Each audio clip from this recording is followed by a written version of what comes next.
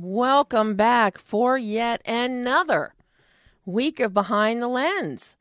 I'm Debbie Elias, film critic, creator, and host of Behind the Lens. You can read my movie reviews and interviews in print and online around the globe 24/7, including on BehindTheLensOnline.net. But every Monday, I am right here on AdrenalineRadio.com, 11 a.m. Pacific, 2 p.m. Eastern Time, for 1 hour, or when Steve Lee shows up, an hour and a half. And, for those of you, I know we have a lot of Academy members, a lot of sound guys. Steve is the creator and founder of the Hollywood Sound Museum, and he's going to be joining us again within a few weeks, I believe, with more news and announcements about what's happening with the Hollywood Sound Museum. So I'm very excited. He's always so much fun to have on the show, and who knows, maybe he'll bring an Oscar or two back that we can play with again. So, but for an hour every week. And if you miss us live, iTunes, BehindTheLensOnline.net, Stitcher, and other audio platforms that are out there. Plus, there are 2 channels in China that pick us up and air the show. They embed the show and it's delayed. And a YouTube channel in Brazil as well, I found out. So we are really spanning the globe. And of course, I love our live listeners who are consistently tuning in from Italy, Moscow, and a few other places in Europe, along with those of you here in the United States. And today's show, I'm very, very happy with the exclusive interview you're going to hear on today's show. One of my favorite people, Dermot Mulroney. Sometimes it takes a while before we manage to find time to sit down and talk about projects. But when we do, we have a great time. And that's exactly what we recently had last week, talking about his latest film, I Still See You, which we're going to get to in a little bit. But at the half-hour mark, it's October, World Series time, baseball.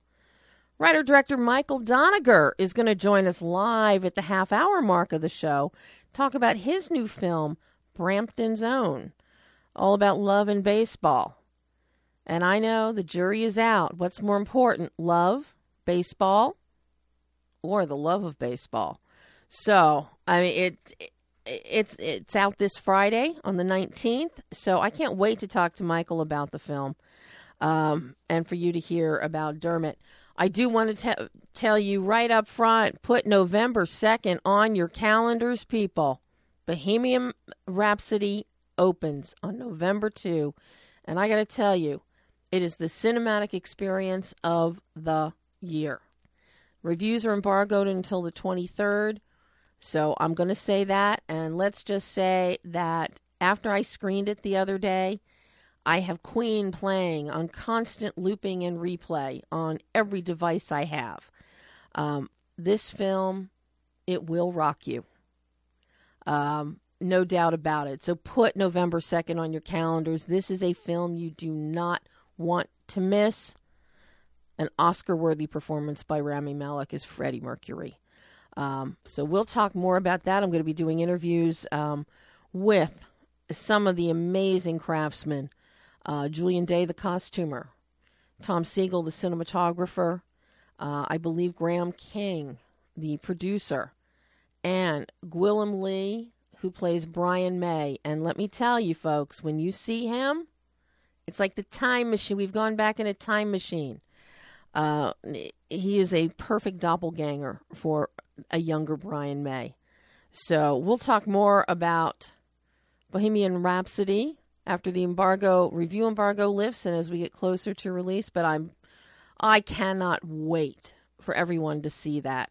And of course, First Man opened this weekend. And for those of you who might be watching on our Facebook live stream, okay, I am wearing the new Buzz Aldrin Ventures 50th anniversary Apollo 11 t-shirt, moon landing t-shirt, one of them. First Man, exceedingly well done film, very high production values. Damien Chazelle has done an amazing job, as has Ryan Gosling portraying Neil Armstrong. But number one, the film is very long. Be prepared. Number two, if you lived through and you sat up and you watched the moon landing in 1969, when you leave this film, you will not feel the same euphoria, exuberance, joy, awe, wonder that you felt watching man land on the moon, Neil Armstrong take those first steps, and plant the American flag. Oh, yeah, planting the American flag. Seems that's been omitted from the film. And there's a lot of discussion out there about that. I am one of the ones who am not happy that seminal moment in history was chosen to be omitted from the film. I think that's a very important part of history, of Armstrong's story, of Aldrin's story, because it was that seminal moment, that single moment, that is one of the two most identifiable, and it is the one that spurred and inspired other countries around the world to say, we can do it too. We want to get in the space race. That moment was a symbol of inspiration and hope that unified the globe. When you talk about wanting to make a film that is quote unquote universal for all, you don't leave out one moment that truly did unify the world. But it is an amazing movie. It's an interesting movie. But as I said, it's very long. There's a lot of technical aspects to it. But well worth seeing. And I do expect to hear First Man come up in awards nominations in the various guilds and critics associations and possibly even the Academy as the next couple months progress. So stay tuned for that. Right now, though, we're going to take a short break only because Pam got in some really cool PSAs, and we just want to hear them. So take a listen, and we'll be back, and then we're going to talk more about Dermot Mulroney, and you're going to hear my exclusive interview with him then.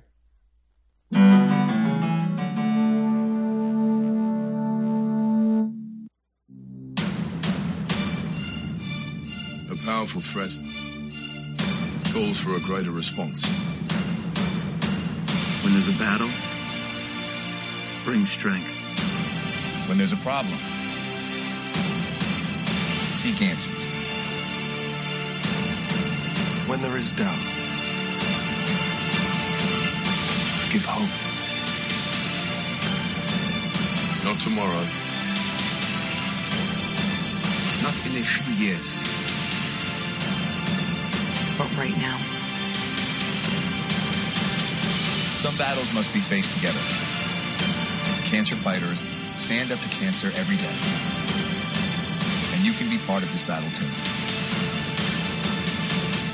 Visit standuptocancer.org to learn more. Together, we can save lives.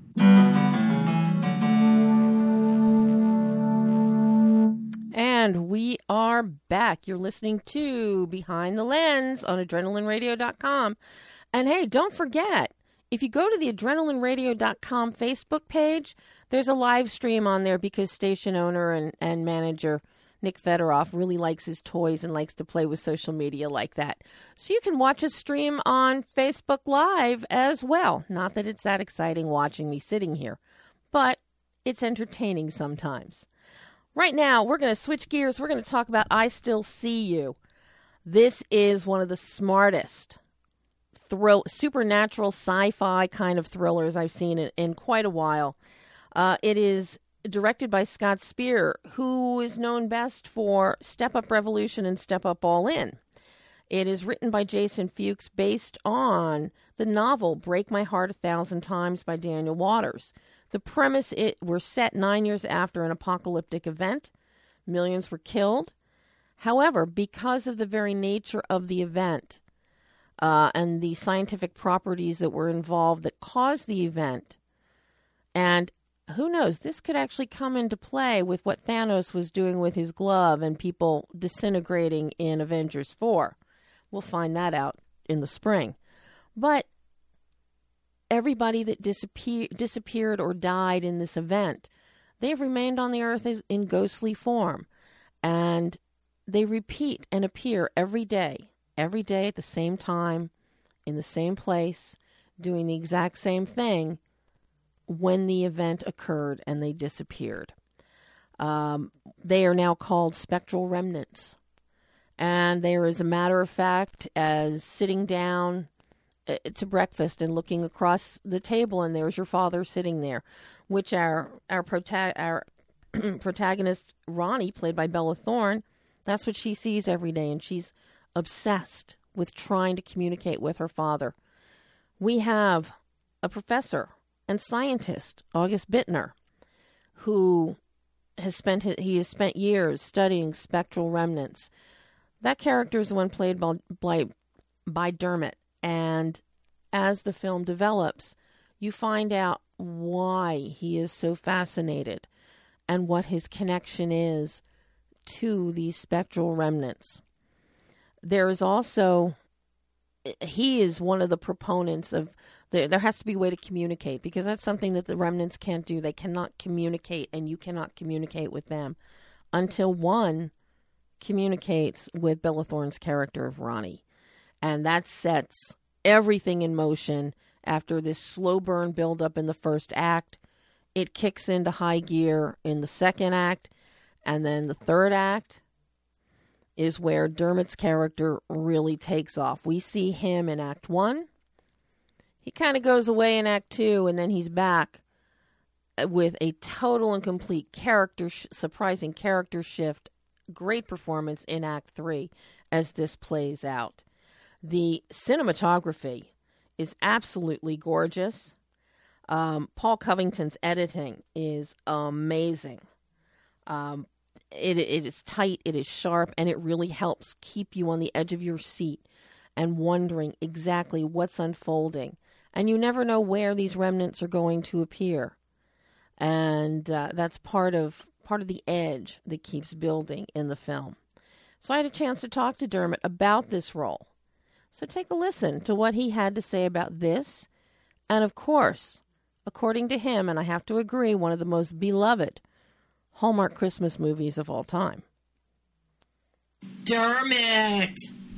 Hello, Debbie Lynn. How are you? I am so happy to be talking to you again. The last time we got to chat was for Insidious 3. Hey, there you go. Nice to speak with you again. Thanks for your support on that. Oh, my God. It turns out that one's super popular. I love your performance in I Still See You. Oh, my God. Hey, well, what do you want to know about it? Ask me anything you like. Well, I really enjoyed I Still See You, too. I'll tell you what, sometimes I don't see the movies before I have the discussions about it, so I'm prepared to support this film.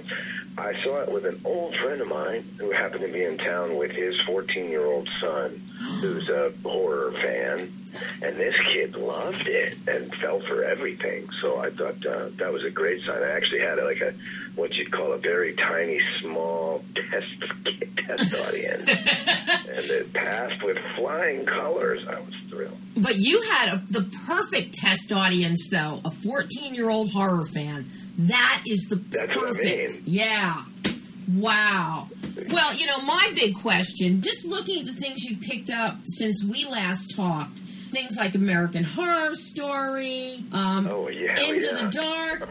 I don't know if part of the Insidious genre rubbed off on you, but as I'm watching your performance here, I kept thinking, I wonder if Dermot picked anything up from working with Lynn Shay and her character of Elise and dealing with things from the other world. Oh, if I had half half the pedigree that Lin Shaye has in horror genre world. I could ride that one out of town. I could call it a day right there. She owns it. Well, I got to tell you, my friend, you truly, as August Bittner, you find this incredible balance from Act 1 to Act 3. You come across this wonderful, caring teacher that, my God, I wish I had teachers like Bittner when I was in school. I know, so in touch with the people, with the young people, but also mild-mannered in a way. Yeah. And that's one of the great things. And the dedication to this whole idea of REMs, spectral remnants. This part of the story I just found so fascinating. I'm so glad. I think that's really the thing that is distinctive about this movie as a ghost movie or a supernatural thriller, is that idea that they repeat themselves every day in the same position, same time.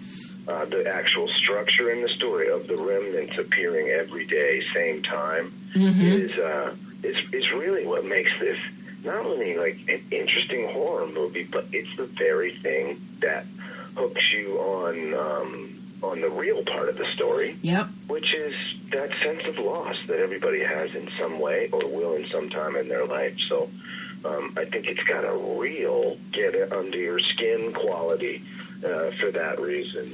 In a couple of ways that add up to that. Really.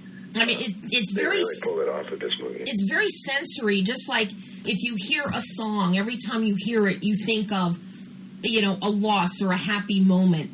Here, and what even adds to this whole idea of the spectral remnants appearing at the same time in the same place every day, is that everybody can see them, and it's very matter of fact. Yeah.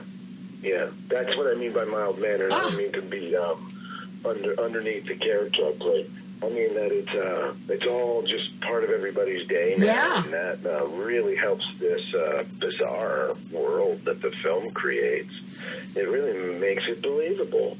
All the breaking news and special reports, that all happened 8, 9, 10, 12 years ago. Yeah. In that middle time in a society where it's just beginning to deal with this as a permanent status. It's really cool. This is from a novel that was popular too, with a different title. Yeah, and Break My Heart 1,000 Times. So that was well written to this storyline, and it's not exactly the same in the film ultimately as it was in the book, but all the bones are from the book, and it really works in the movie. And it's so rare that we have adaptations that really. Either they try and do everything that's in the book, or they stray so far from the book that you wonder, where is the book? But here, to have all those structural bones, as you say, that are, they're integral, and the integrity of them remains for the cinematic world. So the one small change they made from the book to the screen, I'm happy they did, because I think the book, the character of August Bittner was a much more older, scarier kind of guy in the town. They made him younger. They made him my age. So that's why I'm glad they did that, so that I could play the part. Well, they made him younger. One of those names too. It's got that character name, August Bittner. Mr. Bittner is just so good. Taps right into that old haunted house bone. Yeah, we all have. It certainly does. What did you think when you first got this script and you start reading it and you're going through Act 1 and hey, August, he's a dedicated teacher. He's great. He's wonderful. We don't really see him in Act 2. Then we get to Act 3. I just have to imagine that you were sitting there and you couldn't turn the pages fast enough. That's exactly what happened. I couldn't turn the pages fast enough. It accelerates, it really draws you in, because you do have to sort this through intellectually. And I'll even say reading the script was... I guess it's just a great version going from book to script to screen. Reading the script was harder to pull some of the details out. because it's such a visual movie that not that I was confused by it ever, but it was a great journey reading it just as much as it was seeing it. Not a very good answer, sorry about that. That's a really good answer. You know, and I'm glad that you... I just kind of trailed off. I'm glad that you saw the film, and because it is so visual. And that third act, you've got underwater scenes, and I have to say, the cinematography in this film is gorgeous. It really is, and that's credit also especially to Scott Spear, the director, who just insisted on great angular graphic novel type framing and cinematography. So that's a real appeal for this movie too. Not to say that the horror genre isn't just full of awesome shades and shadows and you know, but this one does a great job of the architecture of each shot. It's really well thought out. And you'll see it's well made that way. It's beautiful. The production values are so highly polished. And when we get underwater... I particularly enjoyed the scenario in the laboratory. Yes. I thought that set was really cool and ominous and kind of science fiction, just a touch of science fiction that really appealed to me when you saw the ducts and the pipes and that big sort of collider in there. And, of course, watching it... that was really effective in like a movie way. I thought that was really cool. Well, yeah, and, of course, the fact that we're seeing it, most of it in black and white initially, which gives an even creepier, more dated feel to it. Exactly. And that bitter old scientist character. Yep. Yep. I mean, you guys, quite a trio. Very crafty. Now, I'm curious, because you have underwater scenes. Did you actually do those yourselves, or did they bring in a stunt double for you?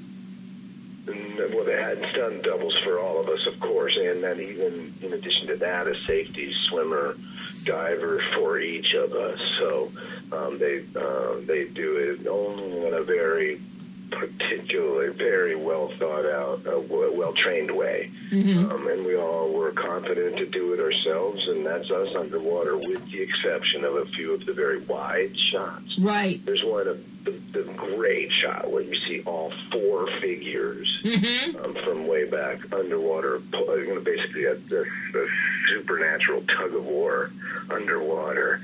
That, not to give it away, but that particular shot obviously required swimming, breath-holding doubles, stunt swimmers.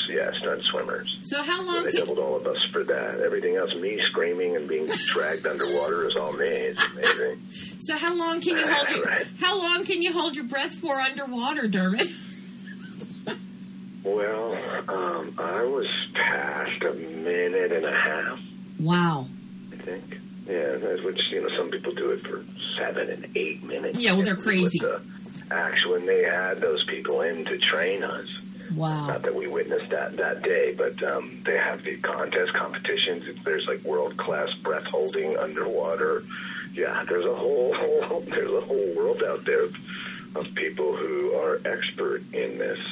So we were well looked after, which I would like to report. That's always good to hear. Did a great, safe job of it. It's all worked together in tandem, and it's a well-supported, safe enterprise. It's amazing, really, what they set up for this. Trace that back. There's shots that are on a stage with blowing snow above on the ice that breaks. So really, that little fall was done with stunt doubles for she and myself. But even before that, we had shot outdoor on ice in snow, in freezing conditions. So they really 3 full sets to get us into the water. Wow. It's a pretty ingenious sequence, yeah. And it's just beautifully cut together, and and never That's once. What I mean. When I saw it, it's just fantastic. So it's really, it's really a crafty movie that way. Really pulled off a tall order into shooting that kind of stuff. And you're on the edge of your seat the entire time. The movie you don't have a chance to breathe. You are on tenterhooks this entire movie. I'm so tickled that you get the movie and that you like it. I hope you spread the word far and wide. And I think they're doing their damnedest to get it out to everybody, 10 cities or more, I think. And, of course, across all other platforms. And I think that's next Friday. Yeah, I mean, this movie should really be opening wide. It's that good. Thank you. Well, you will see how it does in the theaters, and what's important these days is those ratings and box office. All of that is a whole different playing field now. Anyway, so what the heck? As long as it gets to the people, and I'll go on making movies like this anytime. I really enjoy it. There's a connection factor in horror movies that is different than regular dramas or comedies and stuff like that. So it's really been fun for me coming out of in cities. And hey, if you really like movies that are weird, the one that nobody has ever seen is The Rambler. You just didn't set yourself down at night and you want to see like a gory, bizarre, psycho, weirdo movie, look up The Rambler and have a look at that one. If you're an actual like gore horror, mind warp fan, this one's for you. I love stuff. Nobody ever saw it. It's from 2013. I love films like that. But you know what I love? Oh, check out The Rambler. Oh, I will now. Now that you've told me about it, I will. Something that I'm curious about, Dermot, you've always, over the years, I've seen you grow as an actor. I've seen you expand your repertoire and, stretch yourself. And like in the past 5 years or so, you're really, really pushing yourself with these very intelligently and smartly written scripts, be it American Horror Story, be it Insidious, be it I Still See You, be it The Christmas Train, which I will never, ever, ever miss when that is on. It's the best Hallmark Christmas movie ever made, and they've made thousands of them. Okay, well, I love the North Pole one you did with Bailey Madison, too. Right, that's and that's the second best. That's right, but the Christmas Train really, in all honesty and sincerity, Dermot, it really took the Hallmark Christmas movies up another whole notch from a storytelling standpoint. It really... Well, it was... Thank you for saying so. It was an incredibly beloved movie right out of the gate, and so this one's just going to go on and on. Yep. And I know, believe me, a lot of actors miss the experience of having been in a beloved movie. Mm-hmm. It's its very own experience, but I've been in one or two of those, and it's different than loving it or a cult movie or a genre film. Christmas Train is one of the few that is just beloved. Mm-hmm. And, throw in the holidays thing, and then there's just a few that have been in Best Friend's Wedding, Family Stone. Some people go a whole career without making that type of movie. Yep. And I must say it's very rewarding. Yeah. But I'm curious, You're funny, though. Yes, but I am. I'm all over the map, and that's actually good now.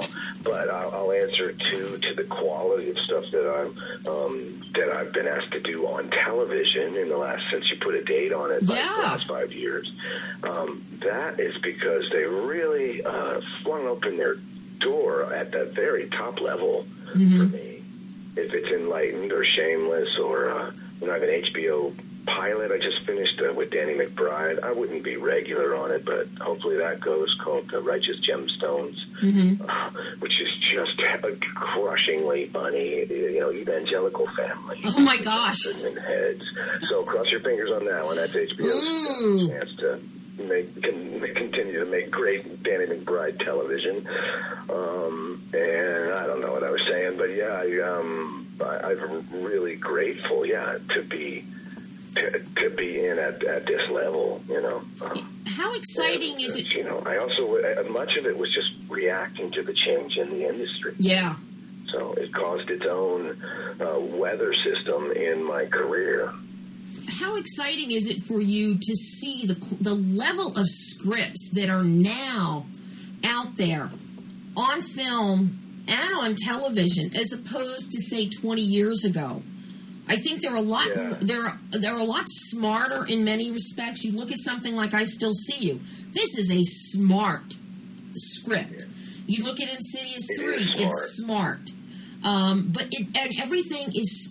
All of these choices that you're making. Insidious 2 is really the brainchild of a very smart guy, Lee Whannell, too. So that's its own category too, because it's like coming from the brain of this guy, yeah. But Although, the writer of this, Jason, you'll fill in the last name, is really skillful writer, though you can see from the film. Well, I gotta ask. You got it. What do you got? What I gotta ask you, Dermot, is now that you've done I Still See You, and you actually got to see it before we talked, which is a treat. What did you take away from the experience of making this film in terms of stretching yourself as an actor that you'll now take forward into your future work? Well, thanks. I found the experience of playing this character its own challenge, of course, because he does have several different shades. It's probably a nice way to put it. And his character develops in the course of the film, so it took a certain amount of craft, you'd say, especially working with Scott Speer, the director, to calculate the performance. And a lot of times I don't have to do that as much because it's either just a little more accessible or it's not. My parts a lot of times may not be quite as tied into the story of the movie. So this part is so involved with how the movie story comes across. But, just to add to that, I found it a fascinating character with lots of different stuff to try. What I'm learning while I'm playing darker characters is that it's not always that fun. It can be, great to be evil, but then when you gotta actually act evil and be up in somebody's face or strangling some kid, and that's not fun. So I don't know how you'd use that in an article, but really to answer your question, I learned that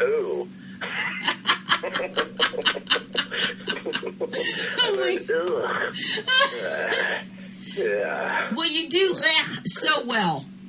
You do. Okay, cool, thanks. You do it. Put it that way. You do it so well. But you had me mesmerized with your turn in this film. You blew my mind, Dermot, to see how you transformed from Act 1 to Act 3 and what came. And I'm looking for a sequel. I love the idea. Print that in there, too, for sure. That's on the record, and I really thank you for your support on the film. You bet. It'll be so interesting to see how much people like it. I think they're going to be real happy. And anybody that sees I Still See You, I think you're going to be really happy, too. It truly is. It's intelligent. It's smartly done. The production values are exceedingly high, as I said. The editing is rapier. The cinematography is beautiful. It is rich.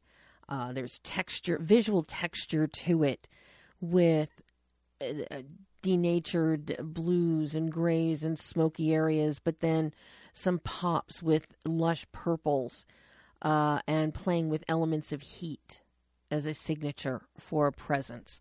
It is out in limited in about 10 theaters right now, but it is on VOD and on various digital platforms. I know it's on Spectrum because I already saw it listed there. So I can't recommend it highly enough. I Still See You. So please check that one out. Directed by Scott Speer, written by Jason Fuchs, and starring Dermot Mulroney, Bella Thorne, also Richard Harmon and Thomas Elmes. Really outstanding film. And yes, I do want a sequel. And right now, I got to welcome to the show Michael Doniger. Hello, Michael. Hey, how are you there? Thanks for having me. Oh, I am thrilled to have you. Come on, it's a movie about love, baseball, love of baseball. It's October. It's World Series time. How could I not have you on the show? Come on. Right. Get your well, I'm so excited for your enthusiasm. Well, as writer-director of Brampton's Own, I've got this really is. It is one of those little indie gems that pops up and kind of flies under the radar a bit until people start seeing just really, what this film is made of. And I've got to tell you, in addition to how good it looks, the story and your thematics that you have here happening, I really, really like the depth that you went to here, focusing on a minor league ball player who is questioning his choices in life, be they personal, be they professional. And we see how one impacts the other, how selfishness can impact your relationships, and how sometimes the thing that you want most, you're holding on so tightly for it that you're missing everything else that's happening around you. And can you be our spokesperson during this media tour? Because you did a better job explaining the movie than I probably ever could. I'm happy to. I really love what your core themes are that you use baseball as the storytelling tool. We've seen it with Bull Durham. We've seen it when the Major League franchise in the series of films, especially in Tom Berenger's character, the same kind of things. And then when people get Major League back to the minors, or when you're playing for the Cleveland Indians and they don't win anything. So it's a tried and true analogy. Baseball is very much like life. And every once in a while, we see a Kevin Costner come around with that in Bull Durham. We see Tom Berenger come around facing these same questions in Major League. Now we see Alex Russell's character of Dustin come around and facing these same questions. So what led you to tell this story, which you could have set it in any kind of world? Not necessarily the baseball world, but you could have found other worlds. But you picked the baseball world, which I'm happy about. So I'm curious, what led you to tell this particular story in the world of baseball? Well, again, thanks for that introduction, and I'm so glad that the themes seem to have reached you, and hopefully they do reach an audience as well.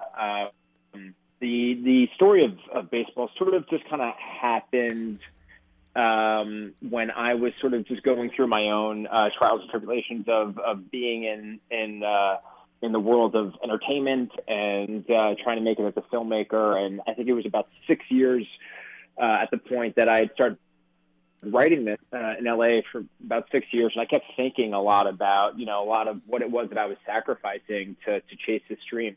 And you have the sort of highs and lows of it.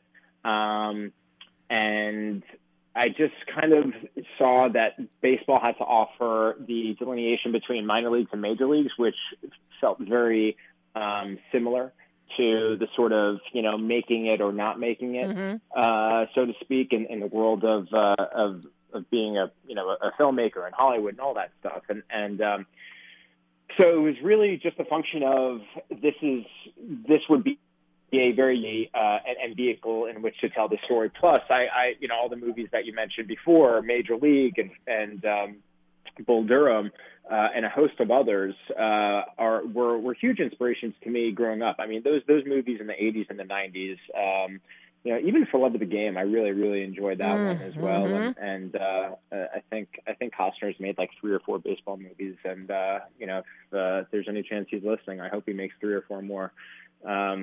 But yeah, I just kind of wanted to take my own sort of stab at this but also kind of tell it from more the psyche of the baseball player and less about the baseball itself and more about what goes into the mental makeup of a baseball player. Mm-hmm.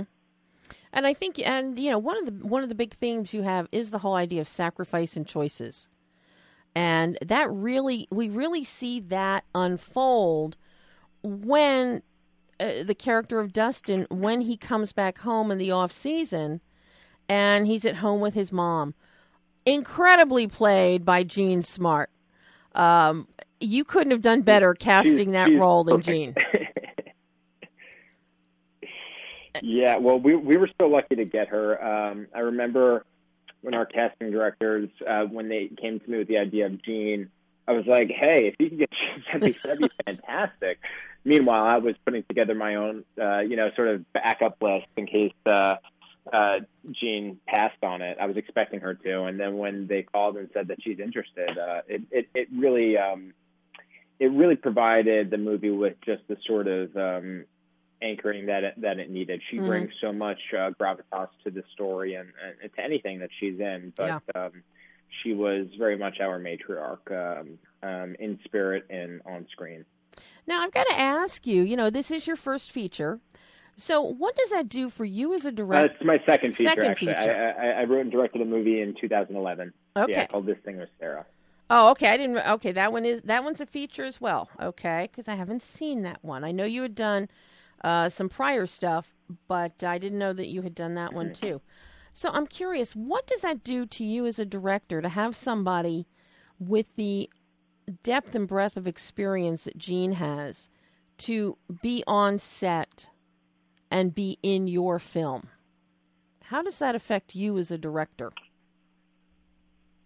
Yeah, I mean, it certainly gives you a confidence and a level of validation as well that I think we're always looking for. And we start out, and any writer director, you start out with this idea, and then you start putting the script together, and then you realize that this actually could turn it into a movie. Financing might just fall into place, and casting may just fall into place, and next thing you know, you're shooting it. And the odds of getting to that place of shooting are so heavily stacked against you. It seems like there are so many reasons for movies to not be made. And the fact that movies do get made at all, considering all the challenges there are to make them, it really is a miracle. And then when you have someone like Jean, give you that validation that, she wants to play a part that you wrote, it really just goes back to confidence. And I was just so blessed and appreciative of her, of her wanting to be there, because she just wasn't there to just, play a role and service just that in particular character. But she was making brownies. I think on her last day, she brought brownies and cookies to our cast and crew. And she really is that sort of,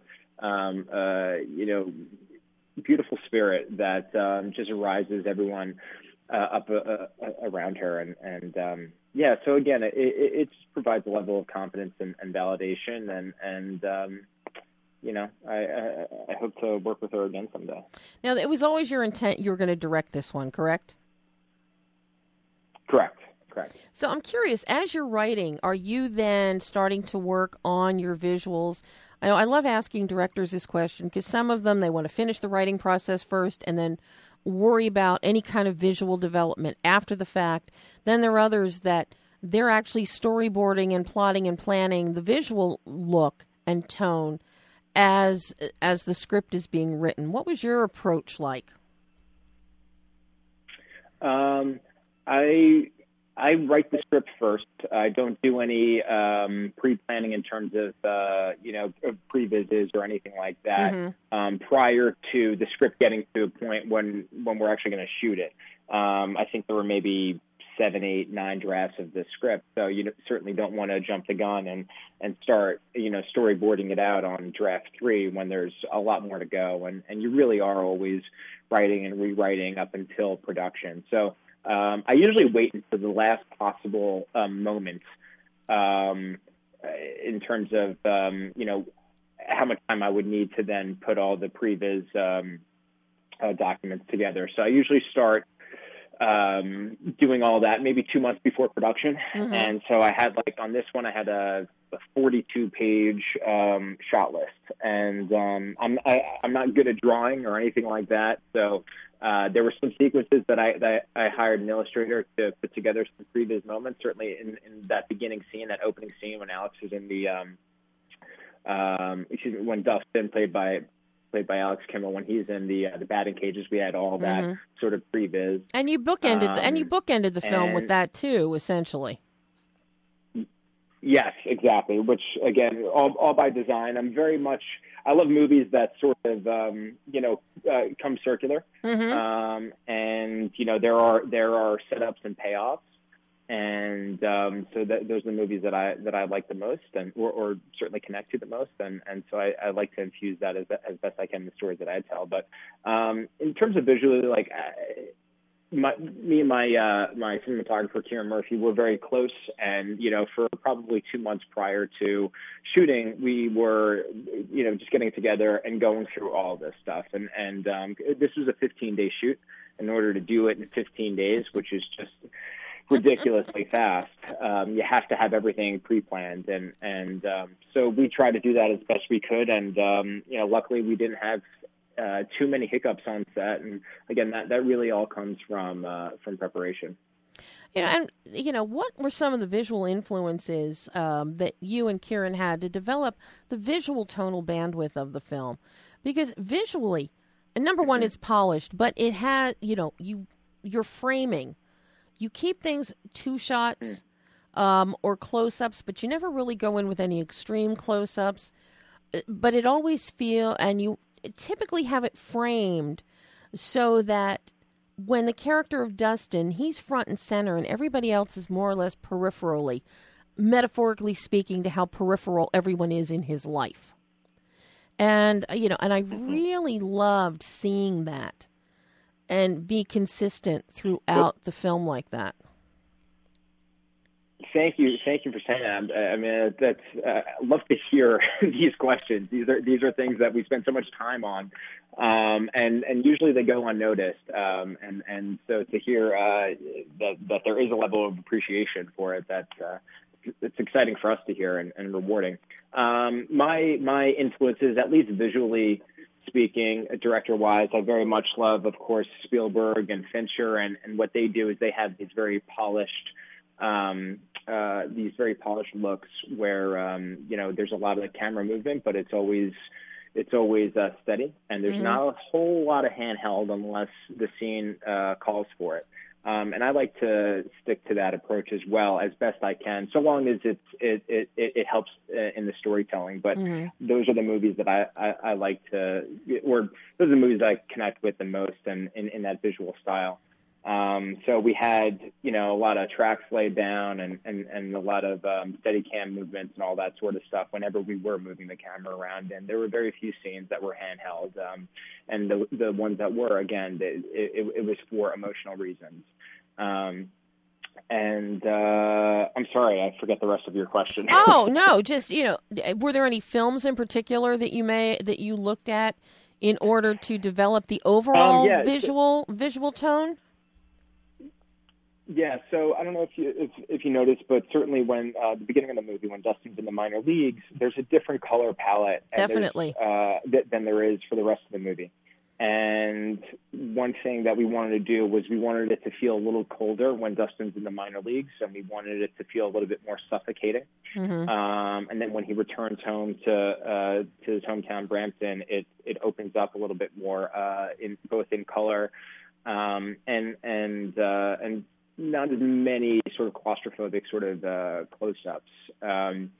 And so that was all by design. And we certainly looked at Whiplash, which is one of my favorite movies of the last 5 years, for that beginning, and really wanted to show the intensity of Dustin and how much baseball means to him and his preparation. So that's very much so sort of how we designed it visually in the beginning. And then toward, in the for the other moments for the rest of the movie, when they return back to Brampton, it was more just I just wanted it to feel like almost kind of like just a family drama. I mean, I looked at Garden State quite a bit, but it was really more about that opening. I really wanted to sell the intensity of the minor leagues, and that's where we looked at Friday Night Lights and Whiplash and some of those movies, those sports movies or movies that really showcase the intensity that one sort of has when just solely focusing on one particular aspect of their life. and their career. Mm-hmm. Yeah, I mean, the opening scenes are I absolutely love them. As he's, talking to the younger players. Okay, if he comes and he touches your shoulder, you're in. You're going to the show. And then he's like, yeah, come and see the skip when you're dressed. And he thinks he's going too. Right. And the crushing look that then sets the film in motion that, no, honey, you're still in the minors. And then you immediately follow that up with Dustin and his girlfriend, and she's complaining about non-committal, and she only sees him when he's not on the road, and he comes home in off season, and she wants more than that. And he's like, but you don't understand. You've already laid the groundwork visually for us and tonally with his mindset, but then you immediately follow it through with dialogue. It's like, look, you don't understand. This is my life. I've got to get this. I've got to do this. And in that moment, you really appreciate the obsession and the single-minded focus that he has. And thank you for noticing that. And I believe in starting a movie off very strong visually. Mm-hmm. I prefer to show and not tell, and until we absolutely have to. And the opening of any movie, I think, is very important. At least if you're telling a movie through the eyes of your protagonist. Certainly, there are movies that have multiple different characters that you're seeing the story from, but this one in particular, we see it through Dustin's eyes in every scene of the movie. Mm-hmm. And so it was just so important to showcase what his day-to-day is and what baseball means to him, because ultimately what baseball means to him, the importance he sort of put into it is really just as much as he's let go of his family and his old friends and his ex-girlfriend and all that, so it's kind of like a zero-sum game. He's put everything into baseball, and he doesn't have anything left to put into the rest of his life, which is ultimately what it is that he has to figure out. He has to figure out essentially balance. Yeah. And, that's where your character of, his former BFF Gavin comes into play, which Kevin Lineman plays beautifully. In this, I really love this zealous, over the top. Hey, I'm still wearing my high school Letterman jacket, but we see there that it really gives us this great two sides of the coin. It's like, here we have Dustin. He's given up everything. He's pursuing his single-minded dream of making it to the show, and then we have Gavin, who. He's happier with, forget about worrying about a career or a future. It's like he's living in the now. He has friends, his friends from high school. He has friends in the neighborhood. He's loved by everybody. He's happy. And to see this striking contrast in the two, it really, it makes this also a cautionary tale of, not finding a balance within yourself, because you can end up as Dustin with nothing in your life but for that one thing, and it still isn't what you want. Yeah, very, very much so. And the idea of Dustin returning home, and everyone has sort of like passed him by. He was once a celebrated athlete, and we are constantly reminded of that by all of the articles that Dustin comes across in the local bars and all that sort of stuff when he does return home. So he sees, the person that the town expected him to be. And now when he returns, everyone has moved on. Nobody cares who he used to be. And his mom has moved on after the death of her husband and Dustin's father, and all his friends have sort of moved on, and his ex-girlfriend is now dating the town dentist who everyone loves. And so Dustin kind of like has no one to sort of like live in the town of Branson that he once knew. The town has sort of changed, and it's all evolved, and he's sort of still stuck. And what Gavin is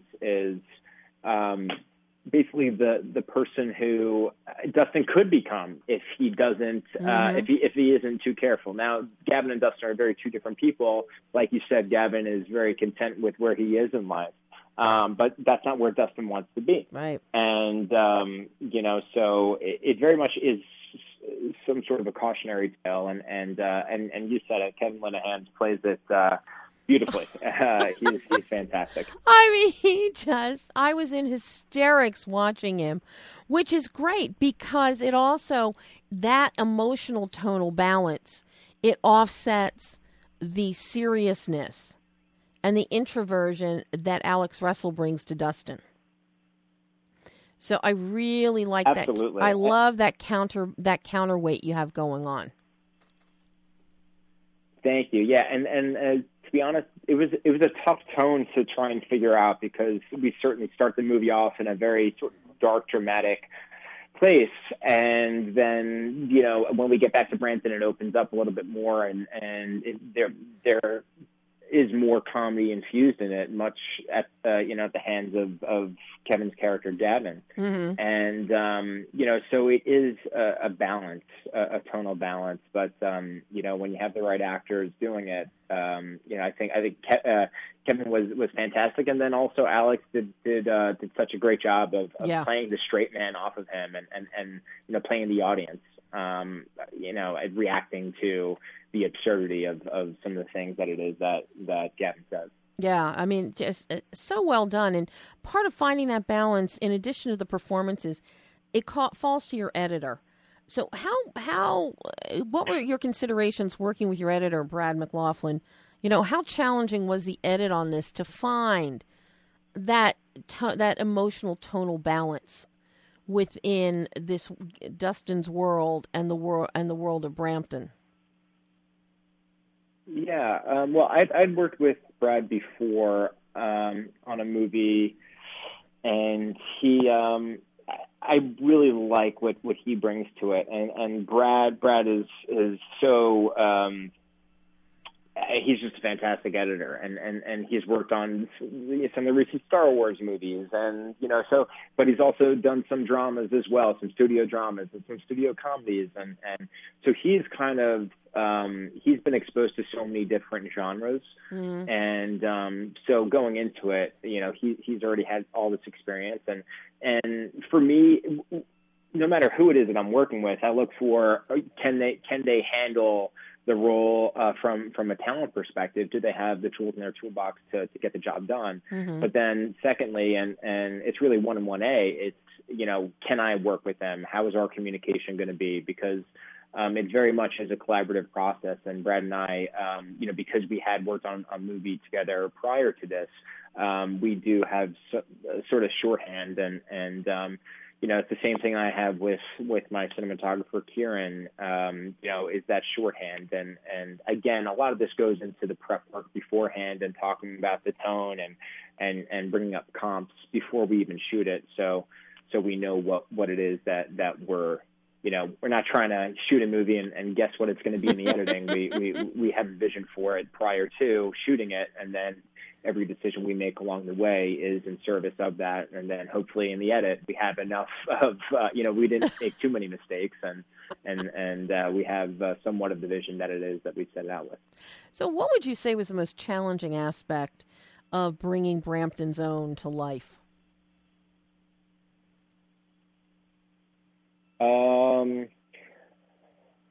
It's always, financing is always hard. That's a given. We just assume right out of the box that's a problem. Right. Yes. Financing is always hard. The hardest thing, honestly, I was so lucky to be supported by my producing partner, Mark DiCristofaro, who we've now worked on a couple of movies together, and we have a shorthand, and he's so good at what he does in running production that it allows me the freedom to sort of focus on the creative, and so that's already this great relationship that we have, and then all the actors that we cast. This really doesn't happen all the time. Yeah. It rarely happens where everyone is just really so nice to work with, and they're all talented. That's a given. but they were just so nice. And so when you have this sort of confluence of factors of talented people and everyone there is all there for the right reasons. This isn't a big budget movie. Nobody's there for the money. They're there for the work and because they want to, make something good. Mm-hmm. It makes my job much easier. But if I had to pick one thing that was the most challenging, it's probably just the speed in which we had to work. I mean, we had so many locations to go about. I mean, you'll probably notice there are quite a few wardrobe changes in a lot of locations. And when you're doing that in a 15-day schedule, that just puts a lot of pressure on everyone involved. And, but we knew that going in. We knew that months in advance. And, so we made the proper, adjustments to figure out a way to do it. And, some days, I mean, everything that was shot in that bar, all those bar scenes, that was shot in one day. And wow, that was 13 pages right there. And that's just a lot. It's a lot for the actors. It's a lot for the crew. Mm-hmm. But we got everything, and so everyone was game for it, and I'm just so appreciative that everyone was willing to not just do their job, but do their job at a very accelerated pace. Mm. Well, unfortunately, we are all out of time for the show today. This has been an absolute joy, Michael. But before you go, Friday, the film opens October 19th, correct? Correct, October 19th. We're in 10 theaters across the country, 10 different cities. We're here in L.A. at the Laemmle in Pasadena. Mm-hmm. And you can also find us on your VOD platforms. I think we'll be on pay-per-view and all that stuff. It won't be hard to find us. Just type us into Google, and it'll pop right up. Fabulous. Michael, thank you so much. And perfect time, Brampton Zone, baseball movie. Obviously, the Phillies aren't playing anything, so I have to watch baseball movies to supplement my tears over them not making the playoffs. So as the numbers dwindle down, people, here's a baseball movie about love, about baseball, and the love of baseball. Michael, thank you so much, and I hope to talk to you again soon. Oh, thanks so much for having me. I really appreciate it. Thanks, Michael. Bye-bye. All right. Bye. And that is all the time we have today. We'll see you next week. I'm Debbie Elias. This is Behind the Lens.